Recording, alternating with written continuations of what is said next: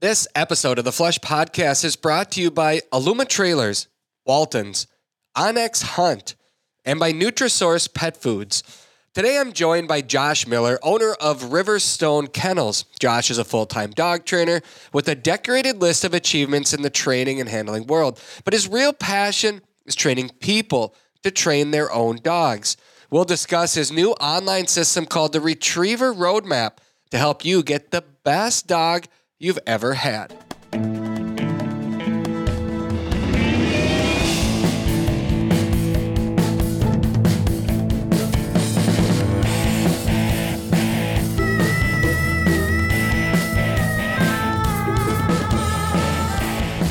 Welcome to another episode of the Flush Podcast. I'm Travis Frank. I'll be your host today. Brandon Morton, you want to be the producer? Yeah, sure. Why not? Okay. Lucky me. All right. Sounds good. I feel like I introduce every show the exact same way, so I thought I'd try something a little different this time. And I still sound shocked that you're talking to me every time, even though I'm expecting it. So, yeah. All right. I appreciate everything you do, as always. Brandon, so, my whole season is already made. 2020, the hunting season is already made. Last week, when we had Fred Bohm on the show, we really dug into our personal stories hunting with kids. And I did mention that I was taking my kids out turkey hunting. Yes, you did. And a couple others. Yeah. So opening day was Wednesday of last week in Minnesota. And I had a 6-year-old, a 7-year-old, and a 10-year-old in the blind with me. The 10-year-old is my nephew. The 6 and 7-year-olds are my boys.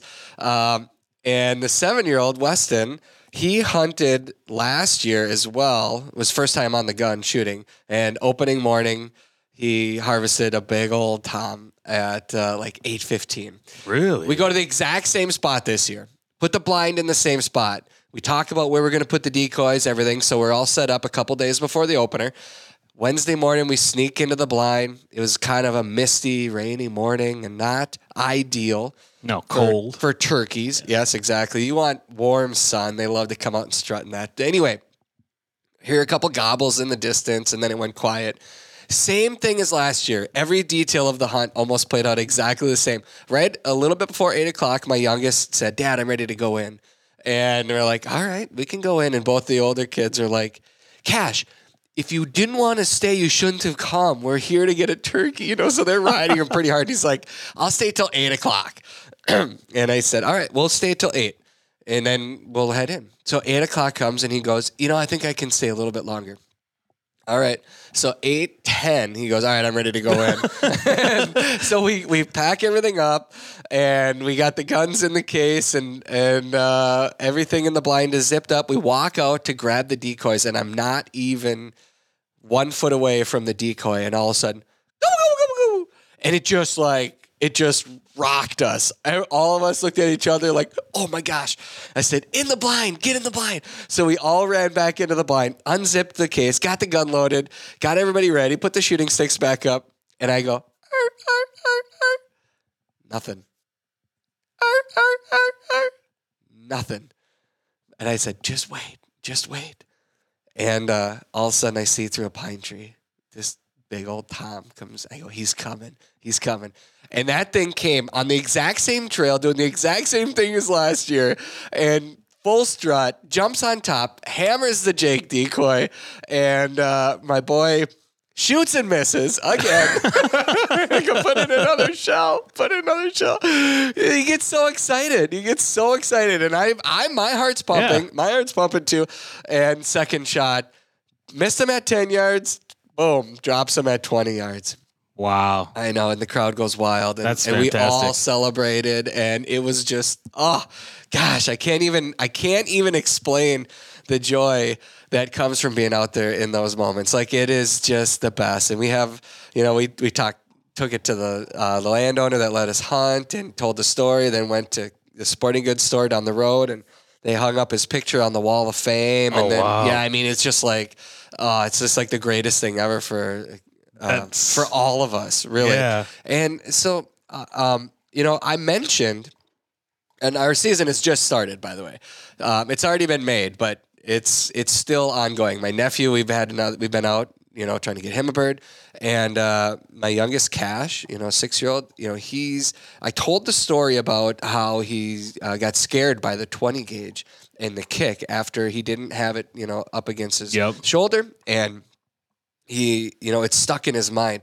So one of my friends that I haven't seen in a couple years was listening to our podcast from last week, and he sent me a text, and he said, I have a 410 for Cash, a youth 410. So this morning at 7 a.m., he stops by our house with this gun, and I told Cash, I go, Cash, I have a shotgun for you that won't kick. Oh, that's awesome. And his eyes got so big and his smile on his face. And I said, do you want to try it? And he goes, yeah. So Theo Stalk, my buddy, brings this gun over. And so I'm excited that either today or tomorrow we're going to go out and shoot. Wow. And now, Cash may join his older brother in the turkey blind as the gunner. Wow. And now he's got more incentive to stay that extra 10 minutes We'll and not see. go. I mean, there's see. incentive. We'll see if it works or not. But yeah, that's fantastic. That's a lot of fun. It is. It's a lot of fun. Really cool. 2 for 2 on opening day gobblers for my oldest son, Weston. And now he struts around. He's like, well, next year I might get it in one shot. I'm amazed. I'm amazed because if I shot at a bird, there's no way it would stop and then go back to strut again. But all of his come in, and that's just how it plays out. So I've heard from actually a handful of listeners in the past couple weeks that say they enjoy hearing about these kind of stories about the kids. Yeah. And I love telling them, obviously. It's, this is turkey season, and I've mentioned over the past couple of years now how nice it is to have this hunting season where you can take kids along and give them the opportunity to hunt at an earlier age. Yeah. And I just recommend it. I had 3 kids in the blind and bring snacks. We had a little buddy heater out there. Would that be like your go-to? Like if you're going to introduce a kid to hunting, would that be your number one, like turkey hunting, or what would you start a kid in? Like what would you think is best for a kid to do? Well, so different states have different laws on when they can legally shoot, and depending on, the species you're targeting. But here in Minnesota, there's no age law on how young. So, we did a lot of practicing prior, a lot of shooting with the kids. Through the years, we started BB gun, 22, shotguns, and now they're, like Weston, my oldest, he's a really good shot and really confident. And then I asked him if he was ready and he wanted to try to hunt, and he's like, oh yeah. I mean, there's no doubt about it. So he's no hesitation, ready to rock, and he sticks it out. And even after he got his bird, he's coming the next couple days, 5 a.m. We're out there, with his nephew. And he's just as excited to watch Kingston, my nephew, have a shot. And so I think turkey is nice because, 1, they can shoot, but 2, I'm right there. Yeah. Literally right there over their shoulder, whispering in their ear, talking to them. They can talk to the birds. They're calling. I've taught them how to do the slate call and the box call. They're not on the diaphragm yet. I do some calling too, but they actually get the chance to call and talk and interact with the bird. And there's something cool about that when you're actually interacting.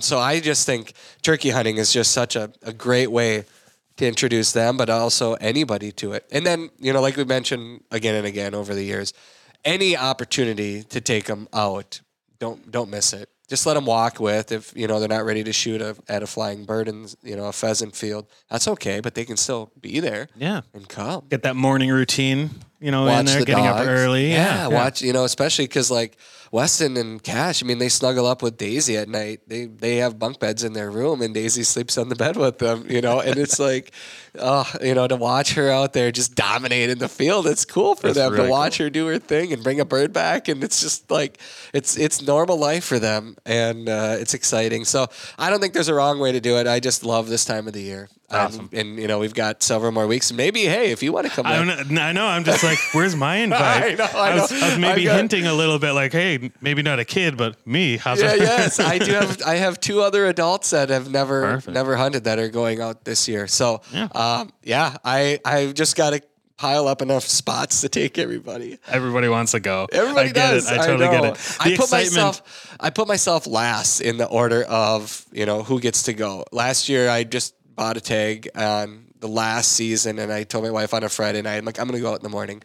And fortunately, it worked out. I brought my my fan out, and I fanned a bird, and my hunt was over in 15 minutes. He almost ran me over. 5-foot shot. Yeah.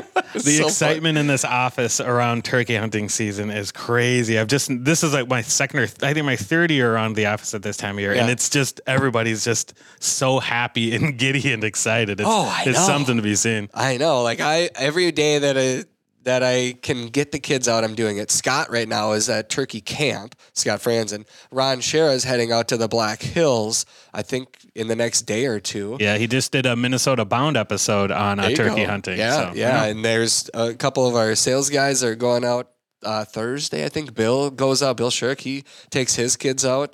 It's the thing to do. It's the thing to do. Josh, our guest, he is leaving. Josh, you can join the conversation. Sorry to ramble for so long. I didn't know it was going to go that long. But Josh Miller is our guest today. Josh, when are you going turkey hunting? Well, our season here in Wisconsin actually starts tomorrow, so I am stoked about that. I think it sounds like I'm just excited about turkey season as you guys are over in the office. Yeah. But I start off my season here in Wisconsin tomorrow. Then next week I will be in Wyoming. Possibly hit another state if I can get another tag in that area out there, and then come back. And I usually try to do a Missouri trip as well. I really like Missouri, but man, turkey season. I don't know if it's about the break that we've had over the last few months. The wanting to be outside. What it is. Turkeys themselves. It's like it's as close to elk hunting as you can get between the communication and the movement and the chase but man, like Travis, like so fun listening to the kid aspect of things for so many reasons, right? But I'm actually, one of the things I'm really looking forward to is through the kennel we've had some great kids come through. We hire high school kids from sophomore, junior, senior, kids to come out, and they handle chores and they start to kind of learn what the dogs are all about. And what's so fun about this is that we've now had numerous kids that don't come from hunting families, that likely never would have picked up a gun or hunted in their life, that they get into it and become outdoorsmen and hunters themselves through the kennel, because the dogs make the first connection, which is, they connect with the dogs, it gets them sucked in, and then all of a sudden it's like, hey, can I go see what Daisy does out in the field? And hey, can I go watch, Brock go? Or, I just want to see what he does. And then all of a sudden that's cool. And so this kid that I'm taking out here this weekend, so he actually went on his first ever hunt with me, waterfowl hunting this year, and I kind of spoiled him because just how things worked out. I took him down to Arkansas to my lease down in Arkansas, so we hunted the timber, and of course, it happened right? We just had 50 mallards breaking branches. Hunt? Oh gosh, it was like, and he's just ecstatic, and one of the camera guys that comes with me all the time, he like grabbed him by the shoulder and he goes, I want you to know it isn't all like this. Just like setting the scene of like, you can't get too excited, for like every hunt isn't like this. But I totally agree with you on the turkey side of thing of getting, kids involved.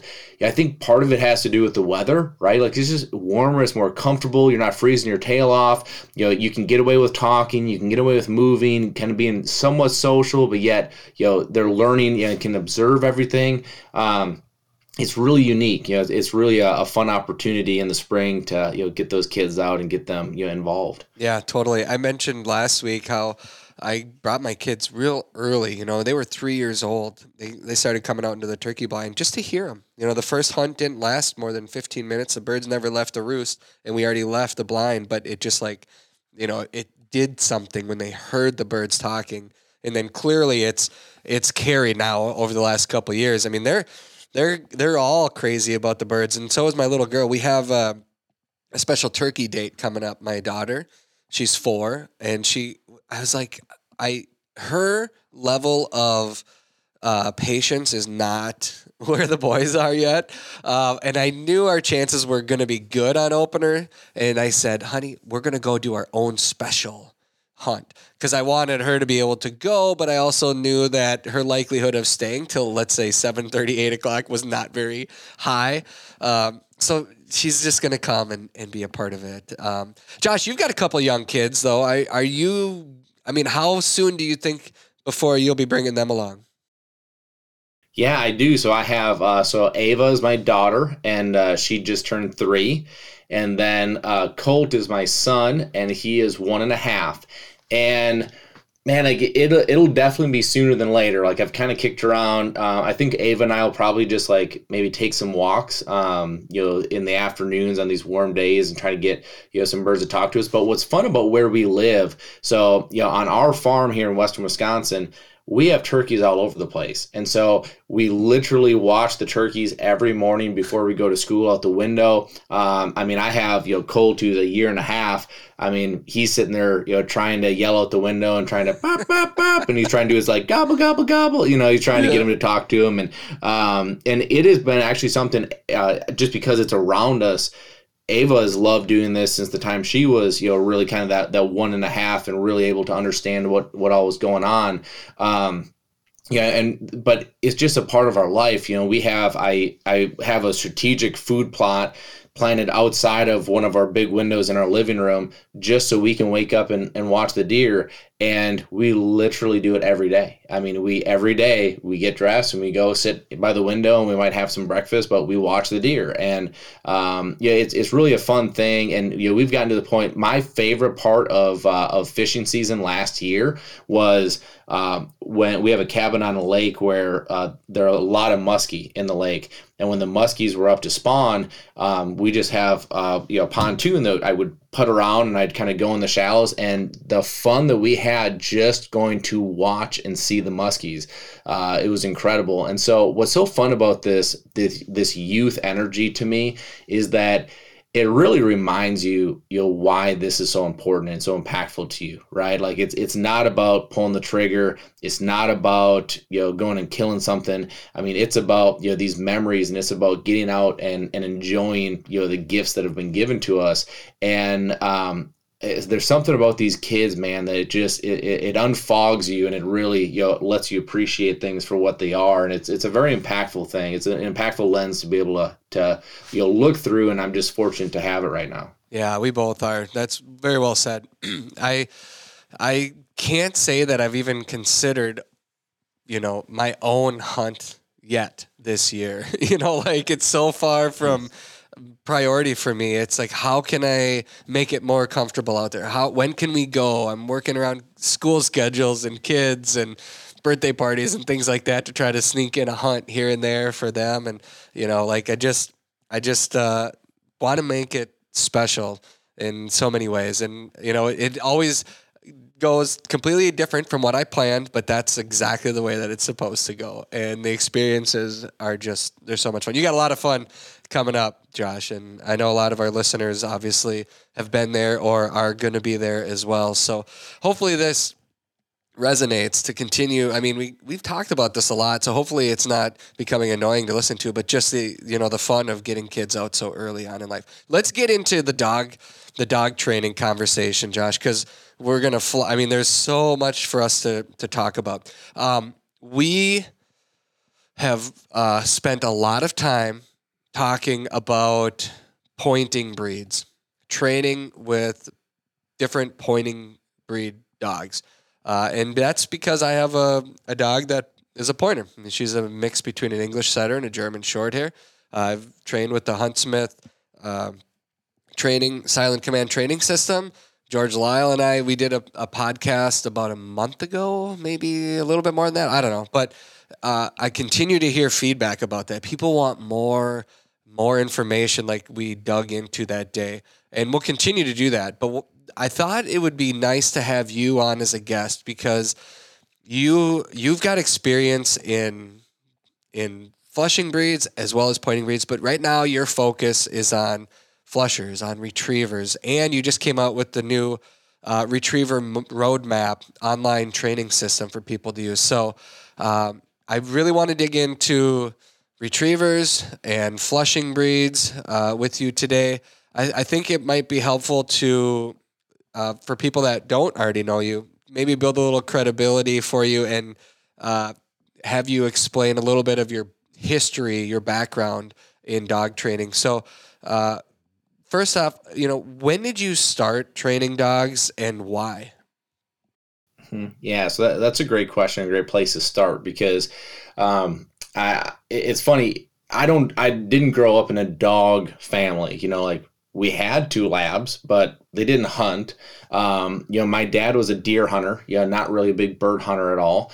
And it was something that I kind of was. I always like to kind of jokingly say I was kind of the black sheep of my family when it came, to the hunting, side of it, because my family is a big deer hunting family, and for whatever reason, like I just gravitated towards waterfowl. Like I loved watching, ducks work, and I just think it's amazing, watching them and how they move and how they, come through the air and how they sit down, how they communicate. I love the communication side of things, and my grandfather had a cabin up in northern Wisconsin, and it was like 40 acres across the road, but he was on a lake.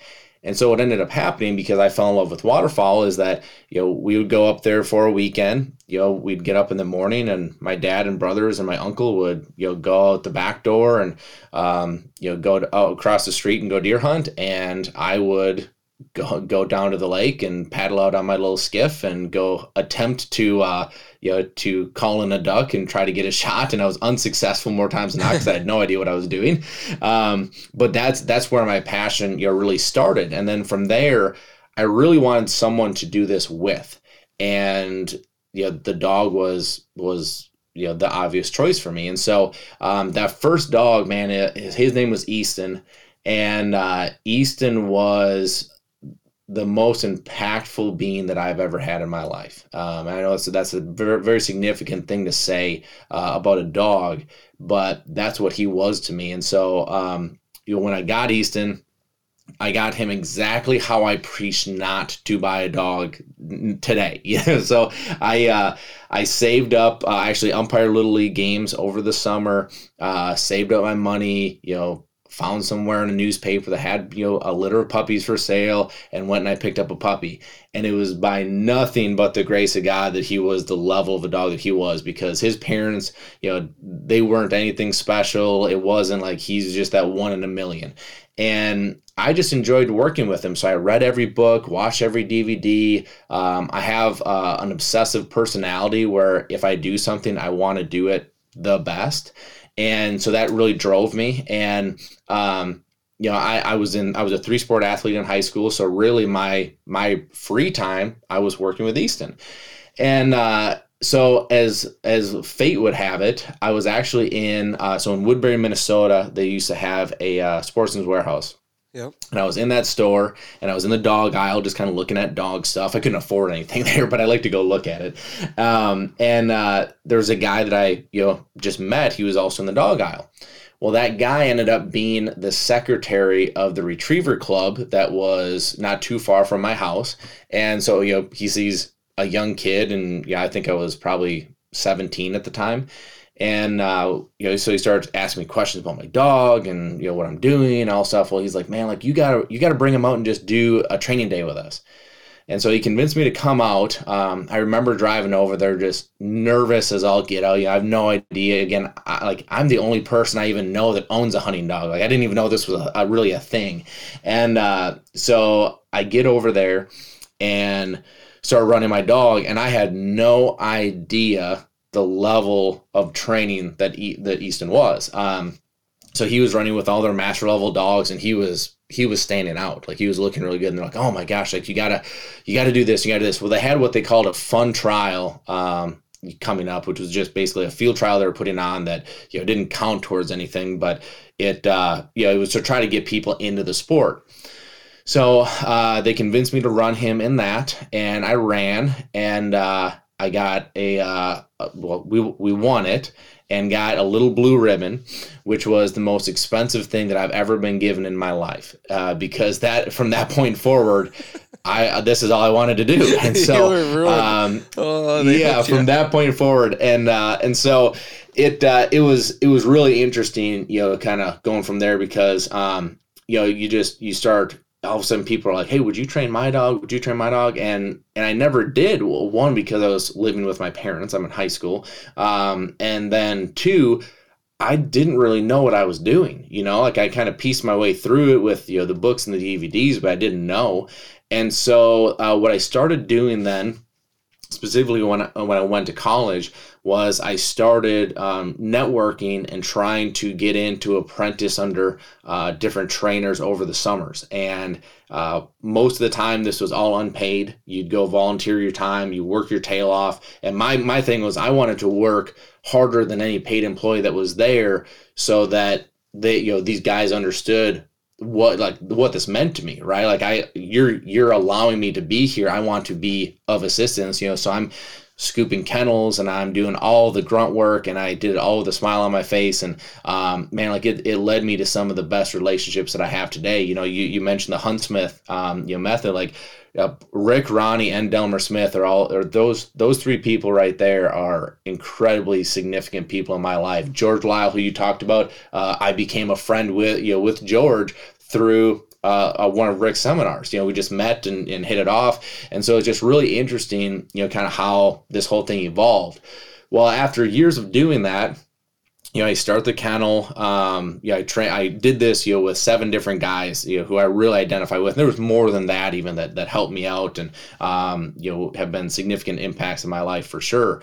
But 7 guys that really were like, hey, like I worked for these guys and I learned under these guys. And the reason I wanted to do that is that, to me, even in the short time that I was in it, like I'd see people that like came into the game and then left, and then they come in and then they leave. And the way that I saw it from where I was like, well, if you have one way of doing something and you're working with animals, like not everyone's going to fit into that cookie cutter. And so what happens when they don't? I wanted to have answers. I wanted to have, in my opinion, all right, so I've got 7 guys, they all do things differently.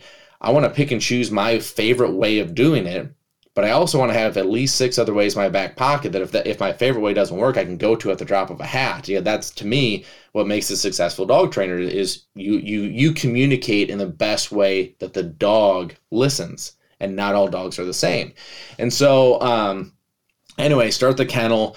I remember starting the kennel, and there was a guy by the name of Rick Grant who was in southern Wisconsin, ran retriever tests and trials, learned a lot from Rick. Great person.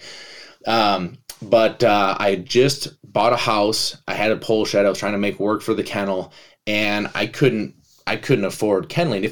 I don't know if you know how expensive chain link kenneling is, but it's like I had no idea, So I'm like, I can't even afford the kennels. And so anyway, Rick called me. He knew I was going through this, and he called me and he goes, hey man, like here's the deal, is that I believe in you. I think you're going to go do special things. I think you're going to go be very successful, and you need to start. So here's what I can do. I have 6 outdoor kennel runs. They are rusty. They are old. But if you want them, you can come disassemble them and you can have them. Wow. And I couldn't, that dude, like life-changing. Like it was to him, it was probably nothing, right? But to me, it literally changed my life. And so I get goosebumps talking about it, because it's just, man, it's crazy to think back on that. And so anyway, I couldn't borrow a trailer fast enough, went down there, disassembled the kennels, brought them back, assembled them back in my my pole shed. And I literally spent, it had to have been, more than a week, probably 2 weeks. And I was filing each chain link to try to make it as presentable as possible. Like I didn't want it rusty. I wanted it to look nice. And so I'm trying to like make this thing look as presentable as possible. So it took forever. Did that, had them all up.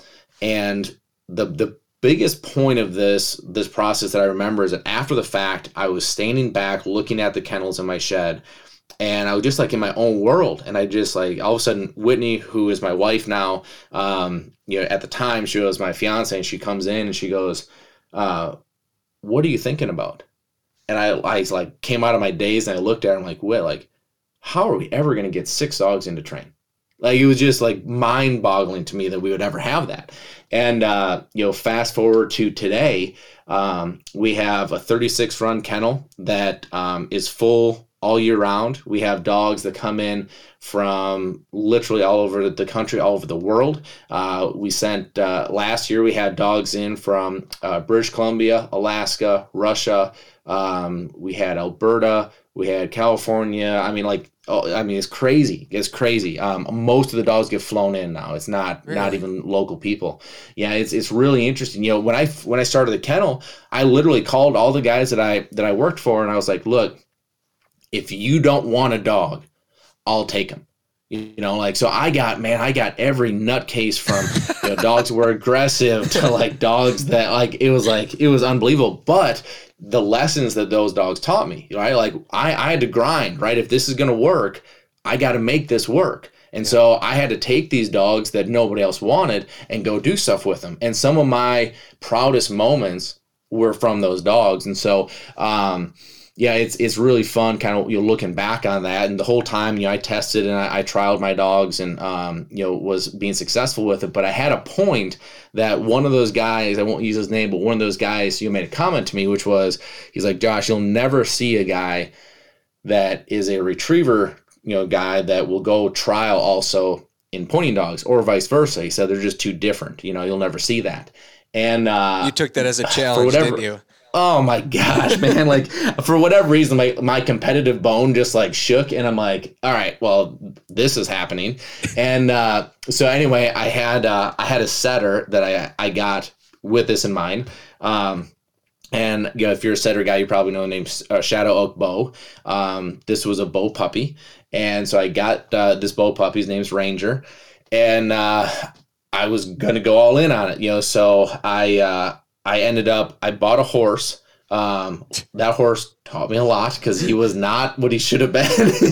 And so I'm trying to stay in the saddle while also handle dogs. You really do go all in when you go in, don't you? Oh my gosh. My wife will I wish she could hear you say that because she would be rolling her eyes being like, you have no idea. Like I can't just dip a toe in. So I started with one horse, one dog. And man, I would pull into these trials. I would literally shovel the horse poop out the back, set up a cot, and I would lay in there with Ranger, and I would either freeze my tail off or sweat my tail off, one of the two. We would trial, and then go home. And Ranger ended up being a stud, which led to a number of things. Like I had a short hair named Pancakes that was a client dog. That dog was a complete badass too. I mean, these dogs like Ranger and Pancakes, we went all around the Midwest, and for the most part, it wasn't a question of if one of them was going to win. It was which one, and the other one was going to take second. Wow. And then so 2 years later, after starting this thing, with one dog and one horse, I was running 12 dogs. I had 4 horses. I had a trailer that couldn't fit all of them in there, and I played Tetris to make it all work. And man, loved it. I really did. I loved it. I had a super successful trial career in the pointing dogs, but man, it just it got to be a lot, because when you're doing both, it's like, okay, so you got to have your big retriever set up. And then you got to take all that stuff down and reset and get the horses and get them ready and get it was just it got to be a lot. And so I kind of filtered back into what my bread and butter was, which was my retrievers. And I've been doing that pretty much exclusively ever since. And I love it, man. Yeah, I breed British Labs. So I spend, before COVID anyway, I'll be going back overseas this year, but before COVID, I would spend anywhere from 2 to 3 trips a year, go overseas, try to find the right dogs, bring them over, be a part of the breeding program. And, we might not have time to dig into all that, but that's a whole other thing in itself of, why I went that route and the dogs I brought over and why I have them. But, man, it's been a wild ride. Our friends at Waltons are celebrating this month because they just launched an updated website to make shopping for all of your wild game and food processing needs so much easier. And to celebrate, they're giving away a Waltons chambered vacuum sealer, an assortment of Waltons vacuum bags, an apron, and a collection of seasoning shakers, all valued at over $1,300. The best part? They have giveaways like this each and every month. This is just one of the many ways Jonathan Tremblay and the family at Waltons try to help you make the most of your meat processing and cooking needs. They also host podcasts, live streams, and online chats in their Meatgistics University. Waltons.com has over 5,000 items on their site. in stock and ready to ship the same day. From grinders, mixers, stuffers, slicers, smokers, vacuum sealers, seasonings, and so much more. Head to Waltons.com to sign up for their giveaway and shop from the comfort of your home or anywhere in the field. Waltons, they have everything but the meat. Aluma Trailers, they've got you covered. Their trailers are built by a hardworking team in Bancroft, Iowa. They have models for nearly any and every hauling need, from ATV and UTV trailers to utility, snowmobile, motorcycle, car trailers, and even fully enclosed trailers like mine. Trust me when I say Aluma Trailers tow gear like a dream, and they are 100% maintenance free. Plus, they come with an industry best 5-year warranty. Visit alumakln.com to find a trailer that fits your needs. For everything that gets you outdoors, Aluma Trailers will help you get there. Just to jump into that, I mean, can you sum up we could, I'm sure, dig into that a lot, but like, why do you go all the way over to Europe to find a dog instead of just finding a bloodline here that you like? Yeah, no, great question. Okay, so here's kind of the quick version of the story that I like to tell on this, and it won't be crazy quick, but it'll be quick enough. So when I was training, so go back to when I was in the pole shed, taking these dogs in. I hated British Labs. I mean, they were not my thing. The British Labs that I was seeing come in for training, they had no motor. They didn't have a ton of retrieve drive. And so for me as a trainer, I'm sitting here going, well, what the heck? Like, I gotta have something to work with, Yeah. But I was seeing them kind of here and there. And so over the first couple of years, I had that opinion. Then all of a sudden I saw a good one. And I talk about this a lot, but like, we all have breeds that we love. And if we're all honest with each other, we all have breeds that we're not crazy about, right? Yeah. But even if there's a breed you're not crazy about, if you see a good one, it piques your interest, right? Like, oh, like what's different here, right? So I did that, and it piqued my interest with that dog. And that dog was a fantastic dog. Bull was his name. I still remember that name. That was like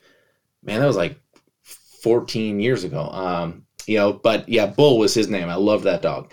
And so then, I don't know, a couple months later, I see another one that I really like. I'm like, huh. Well, ironically enough, is from the same breeder. So I'm like, all right, my dog nerd in me is like geeking out, right? And I'm like, all right, I gotta know more about this. So I get on the phone, call this guy, and go over like, what are you doing? Why are you doing it? Like, this isn't what I'm normally seeing, blah, blah, blah, blah. So I pick his brain for hours.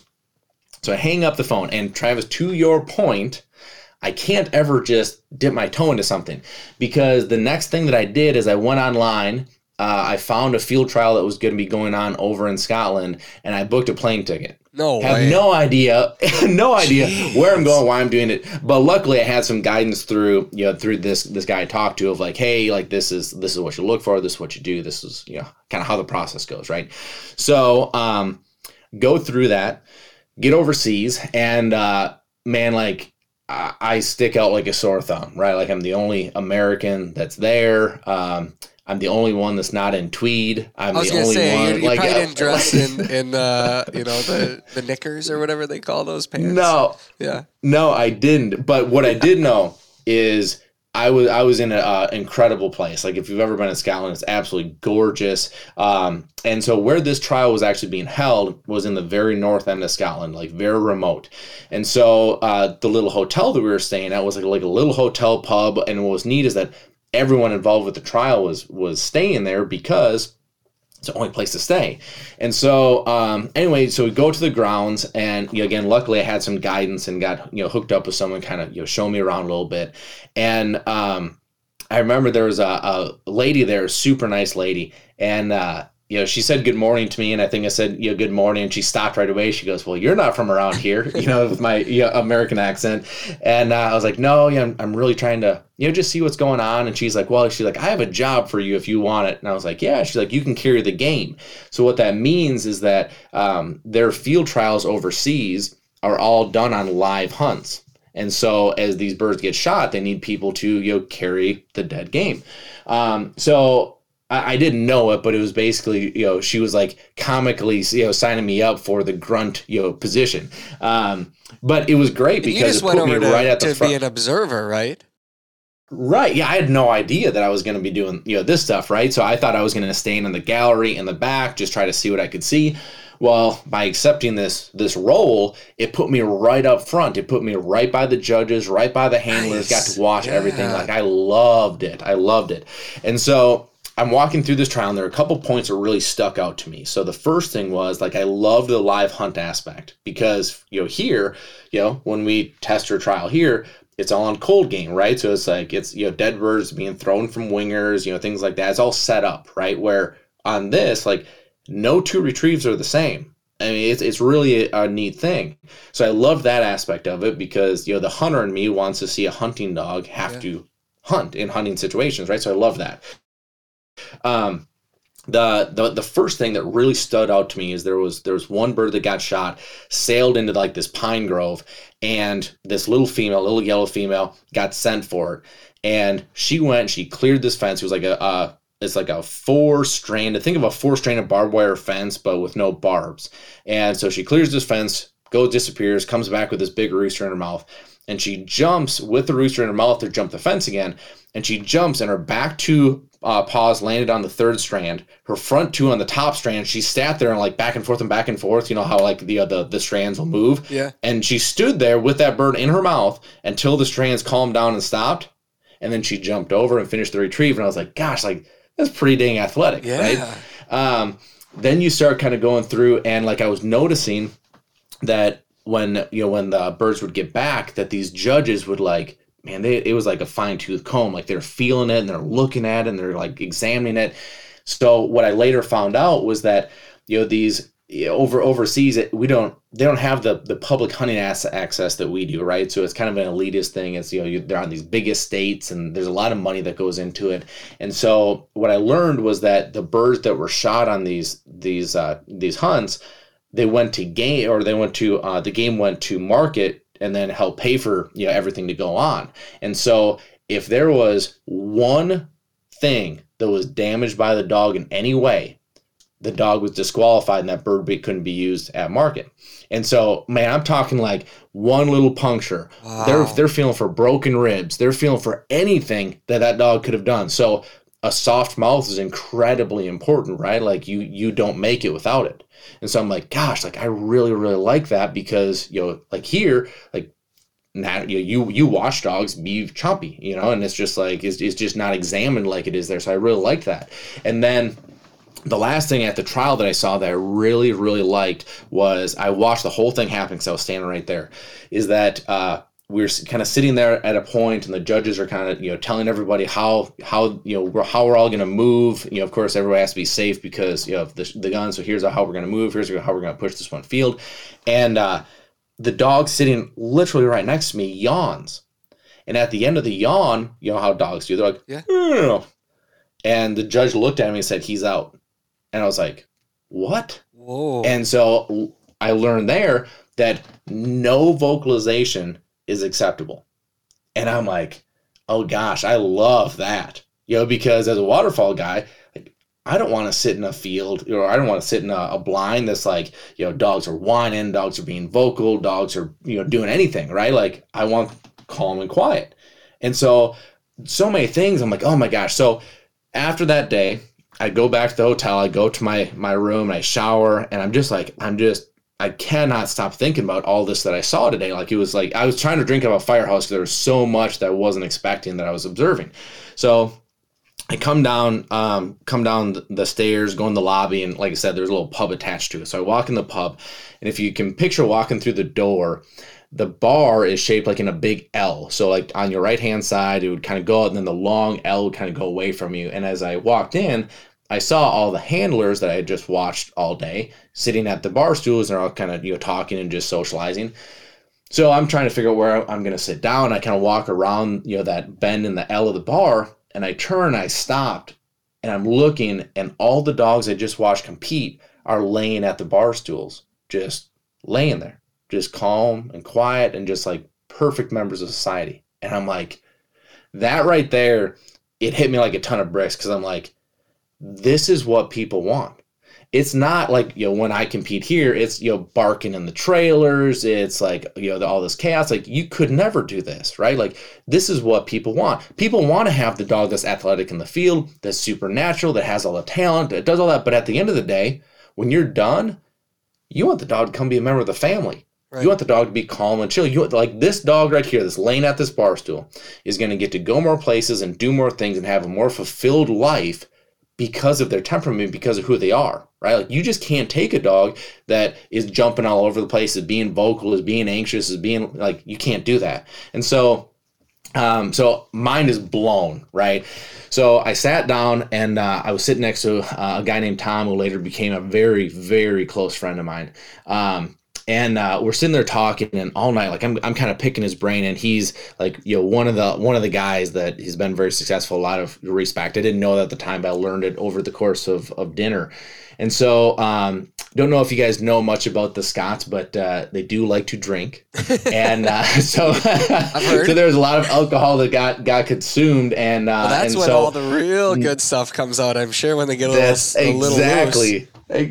That's exactly it. It was like the more they drank, the more open they were with me, right? So throughout the night, everybody kind of filters out it was to the point that it was just me, Tom, and one other guy in the bar. And I finally worked up the courage to ask him what I was wanting to ask him the whole night, but I kind of felt like I was somewhat alone, so I could ask him. I was like, Tom, so here's the deal. Overseas, like, when I see a British Lab come in, this is not what I think of, right? Like, I think of a dog that, doesn't have this desire and doesn't have this motor and doesn't have, the drive, and like, it's kind of sluggish. It's kind of like, why is that? Like, you've been doing this for a long time. You've sent dogs over to America. Like, why is that? And I'll never forget it. He had a big pint of beer, and he's listening to me. He's kind of looking straight ahead, and he takes one big sip of his beer, and he puts the beer down. He turns to me and he grins and he goes, Josh, do you really think we're selling you our good dogs? And I just it was like, okay, I get it, So it was really interesting. But it was like trips like that now, built the relationships of how I've been able to get some of these very special dogs here and a part of my breeding program, part of what we do. But I know that was as short of a version as I can make it. Hopefully it wasn't too long, it's a good story.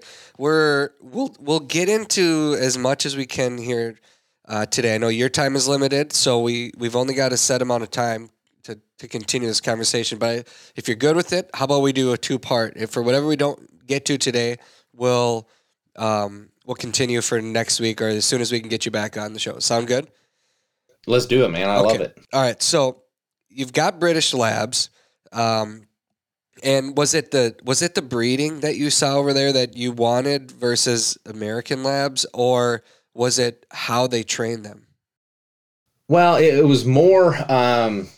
A lot of it had to do with the natural side of things, So like there's such sticklers on the natural mouth, the natural retrieve. I know it sounds silly, right? But it's not something that's always thought about, for a retriever here in the States. Like, you would think that those natural traits are something that should be, and I believe it should be, but they should be a priority, right? Like, you're breeding a retriever, should naturally want to retrieve, naturally want to have a good mouth.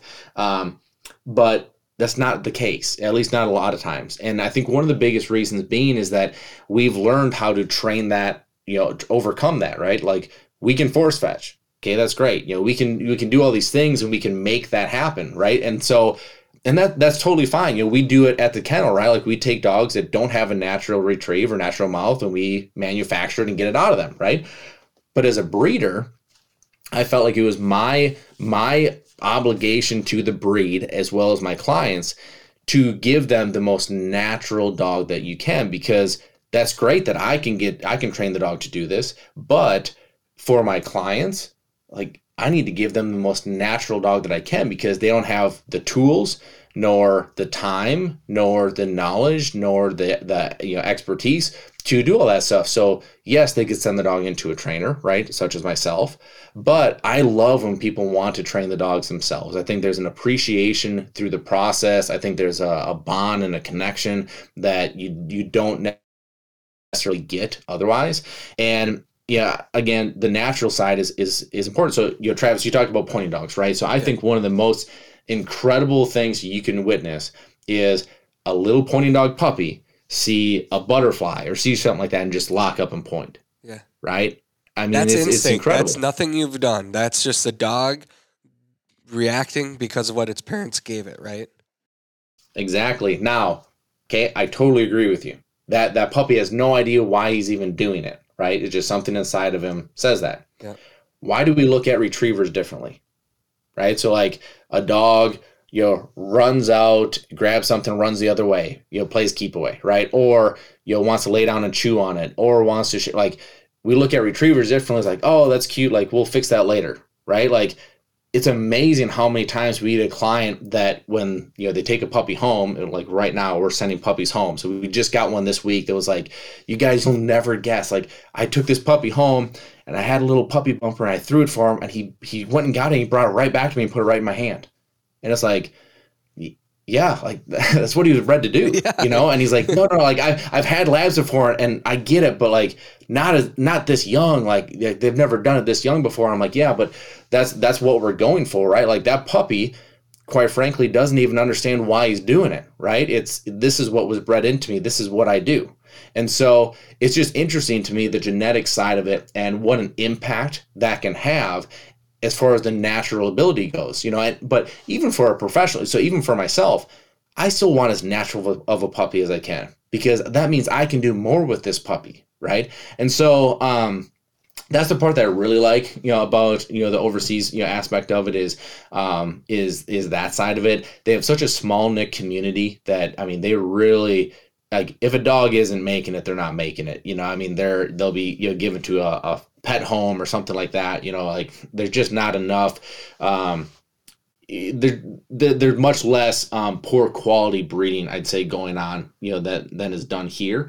And so I love that. But then the other side of it too is, the health side of it and just kind of the detail oriented health side, as far as like, the testing that gets done. Like, man, like we do literally every single health test that we can do on all of our dogs to make sure that we are not passing on anything genetically, disposition wise, that could be passed on to these puppies, right? So like, I mean, I think the number just went up. I think so we just added a couple to the list, but I think it's like either 19 or 21. I wish Whitney was on here because she could tell you more about it. But it's either 19 or 21 tests that you can do on a Labrador Retriever that you can see what are the carriers of anything, are they going to pass anything on to puppies, and if they are, like, you have to have the testing right on the other side too to make sure that you're not going to pass anything on to these puppies. Like, there's so much out there. Yeah, it's expensive to do, but it's, again, I feel like it's the obligation of me as a breeder to be producing the happiest, healthiest puppies I can. And so to jump in real quick, what is the most common issue that you see then when you're doing those tests? So the most common issue, that's a good one. So I'll tell you some of the top ones that we see. So a lot of people know about the hips and elbows, right? Like that's one that's kind of been talked about forever. Overseas, they're very detailed and will actually score, the hips and the elbows, where here, you get a fair, a good, an excellent, rating. And so you don't really, it's great to have, not discrediting. I love the detail. I'm a detail oriented person. So I love the detail that goes into how they do it, over there. But like that's an easy one that a lot of us know. EIC, exercise-induced collapse, is something that has really been more prevalent here in the States of what we've seen. Exercise-induced collapse, dogs that are affected by it can literally collapse in the middle of, it could be as much as retrieving a ball in the backyard to hunting to anything. So that's one. PRA is a retinal atrophy disease. We see that. SD2. SD2 is a very interesting one. We just had a puppy come in. It was not bred by us, but came in for training. You want to talk about break your heart. I mean, this little dog's name was Rosie, and Rosie had all the heart in the world, but SD2 is a dwarfism gene, and she was affected by it. And so she was a Labrador that looked like she had beagle legs, like just tiny little legs. And that girl, like, she had the heart to go work and go do anything, but her legs were just not going to let her do what she wanted to do. So there's so much out there that I guess for me, I just believe that we owe it to the dogs to be doing everything we can to make sure that the lives that we're putting on this earth are going to be healthy, or as healthy as possible. There's never, ever, ever a guarantee when it comes to live animals of any species, right? But we can certainly do our part, and that's one of the things that I appreciated that they were doing. We've definitely incorporated that, and we're not the only ones doing it. There's a lot of kennels that are doing a great job at this, but it is something that, like, if you're out there looking or going to be looking for a puppy, it's something you really got to prioritize. The onX Hunt app is one of the most valuable hunting tools that I take into the field every day. I talk about the onX Hunt app every week. That's simply because I use it on every hunt. Seriously, every hunt. Their app tells me everything that I need to know about the land that I want to hunt and the lands that we can all legally hunt on. If you've used it yourself, then you know that the onX app shows your location on planet Earth and clearly lays out the land boundaries. It also tells you information about the type of property you're on, like state-owned land, federal lands, and walk-in access properties. It's ideal for scouting before the hunt and during a hunt to help put together patterns. The app also has helpful features that show you the kind of crops that are in the fields, which obviously is a big deal for us upland bird hunters. These are just a few of the many tools onX Maps give you, and these maps can even be used in areas without cell coverage. From the palm of your hand, onX Maps always help you to know where you stand. Nutrisource Pet Foods just launched a new product that can give our active hunting dogs a big boost when they need it most. It's called Kombucha. Nutrisource Kombucha, inspired of course by kombucha, is a savory, meaty bone broth topper that's packed with activated postbiotics from a fermentation product that thrives in the gut to promote a healthy gut ecosystem for digestion support. That's a mouthful. But what it means for us bird dog owners is that we now have a healthy topper to pour over our dog's food if they're ever stressed or won't eat while on a long hunting trip. Kombucha is offered in 3 flavors, turkey, beef, and chicken, and comes in a 12-ounce pouch. Nutrisource high-performance dog foods provide exceptional healthy nutrition for active dogs of every breed, just like my dog Daisy. Now they have a topper that gives our 4-legged hunters another edge when they need it the most. Check out their full lineup of dog foods at NutrisourcePetFoods.com. So we've got maybe 10 minutes right now left in this show, so we're gonna jump into the retriever roadmap. But you mentioned something that you right at the beginning of our conversation. When you got your first dog, you got it exactly the opposite of what you recommend people doing today when you got your puppy. So how would you recommend somebody pick out their puppy today, knowing what you know now? Well, yeah, no, that's a great question. So first and foremost is asking yourself what it is that you need. Like, what are you looking for? Right. And the reason I ask that question, or I tell people to ask themselves that question rather, is because, if you're a guy that, I'm gonna use a horse term. If you're a guy that trail rides, once a year, you don't need Secretariat. Right. Yeah. And vice versa. Right. Like if you want to go race, like you don't need, the trail horse that's 28 years old. And so, that kind of thought, I think, comes into play here as we look at what do you need, and be honest with yourself. Like, if you're the guy that hunts 5 times a year, and this dog is going to be a part of your family, and go on boat rides, and go on walks, and go to Little League games, that's great. But don't go look for a dog that could be the next national field champion. Like, you're not looking for that, right? So knowing what it is that you want, I don't know why this is such a big deal right now, but it seems like everybody wants to be different. I don't get it.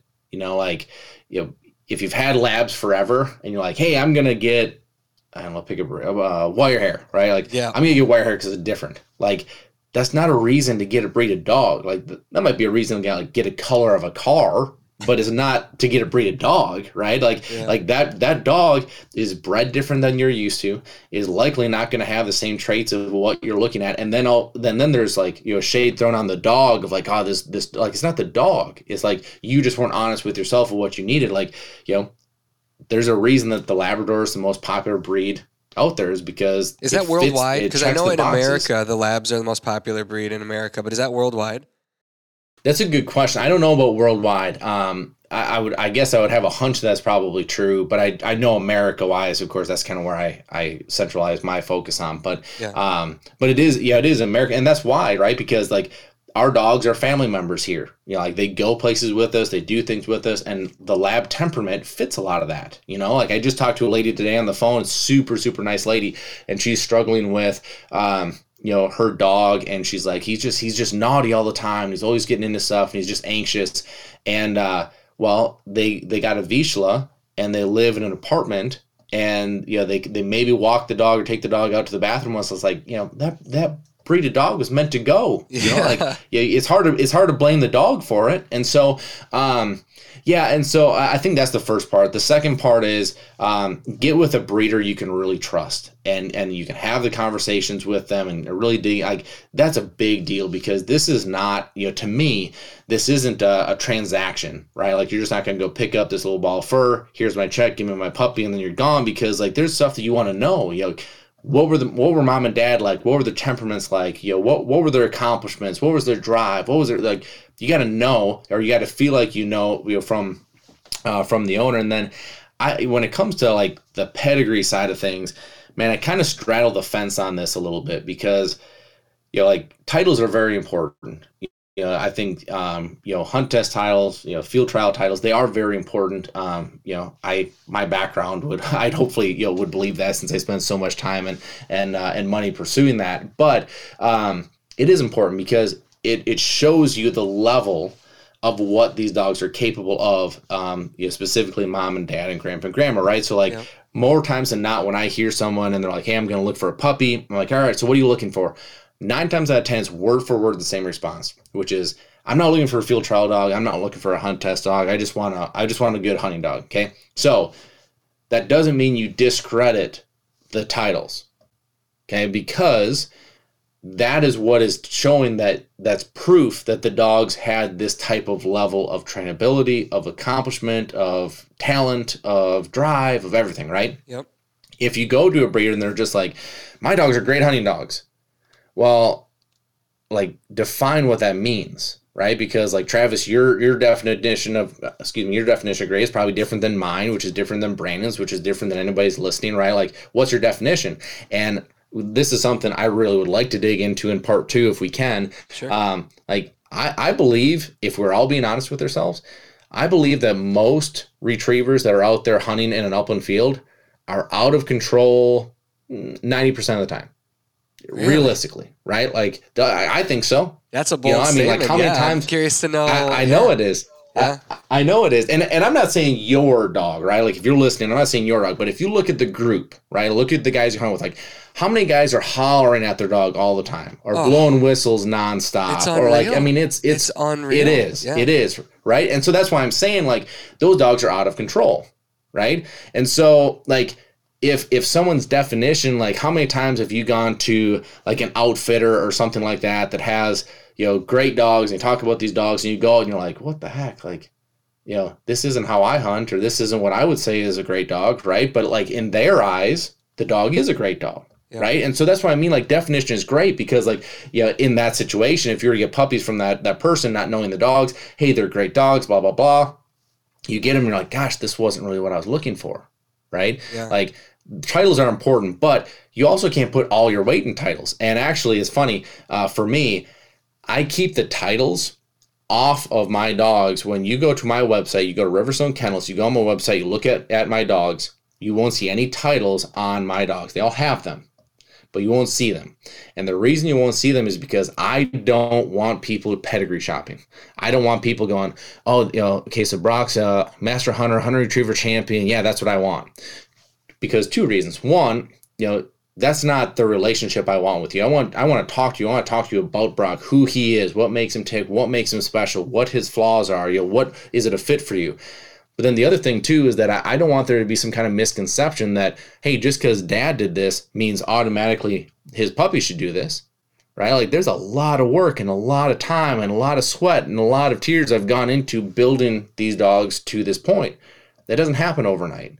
And so, yeah, I think, that's where I say I kind of straddle the fence there. I think titles are very important. I think, it's up to perception what a dog is other than that. Like that's the proof. Right. Well, but you also can't put all your weight into it. Yeah, exactly. I mean, you can take a great dog with great mom and dad, great genes, everything, and that dog could fail in the field based on what you do or don't do helping them. So that's why, I think, I'm not going to put words in your mouth, but I have to imagine that's why you develop, obviously the training that you do at your kennel and all the dogs you work with, but also being able to help other people understand their dogs and learn how to train, which is the basis for your Retriever Roadmap system, correct?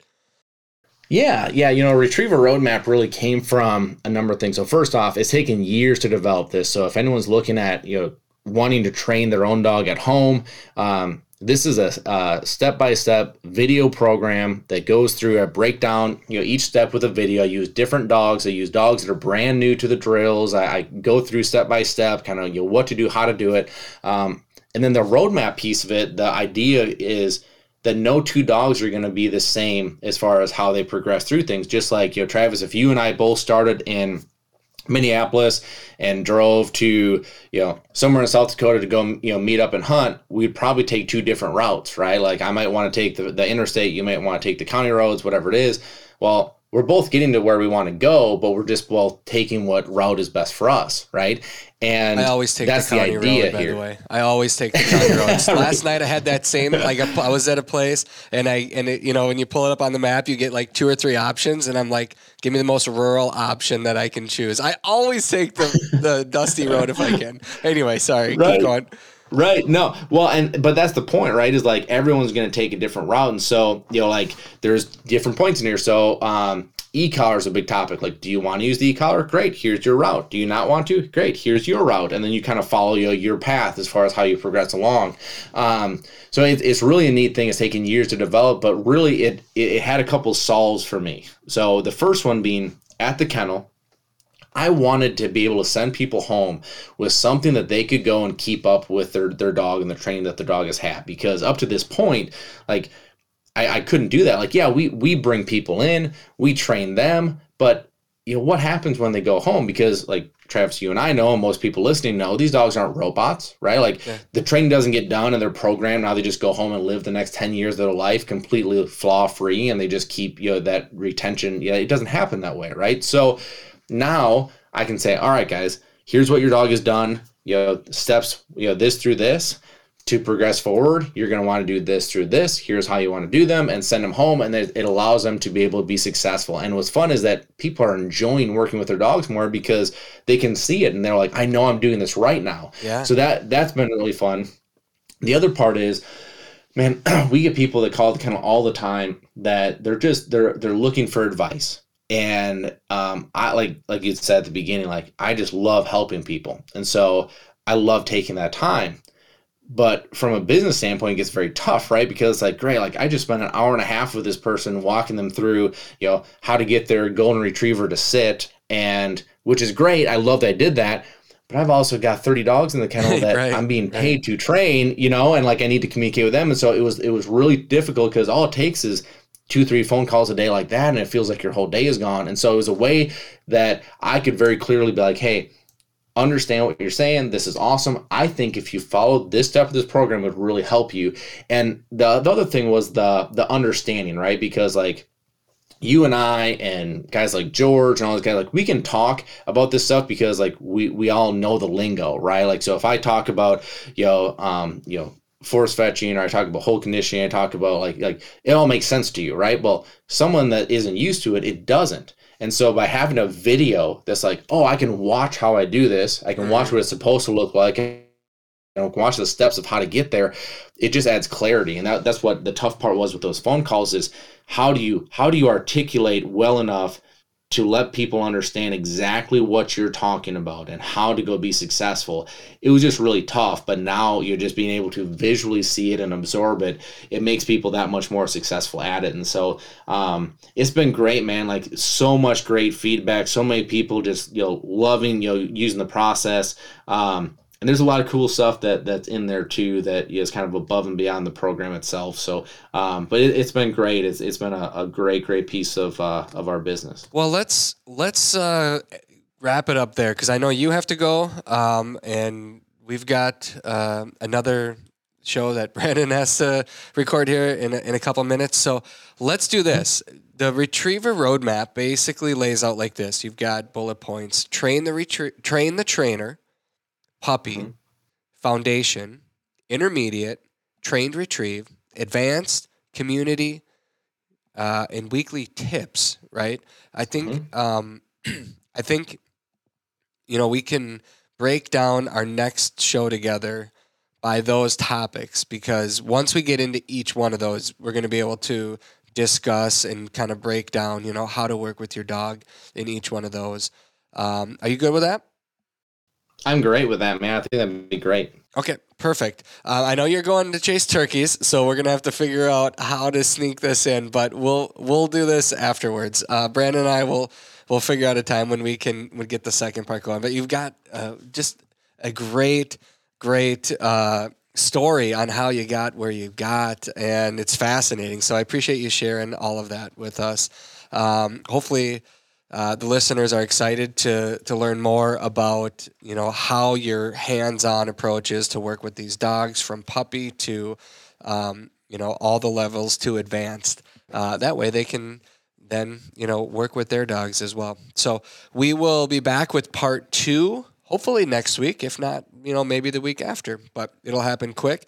I appreciate you all for listening today. I appreciate all the feedback from listeners the last couple weeks. And we will continue to keep the conversation going. And if you guys have more guest ideas, topics you want us to cover, please let us know, and we will dive into those.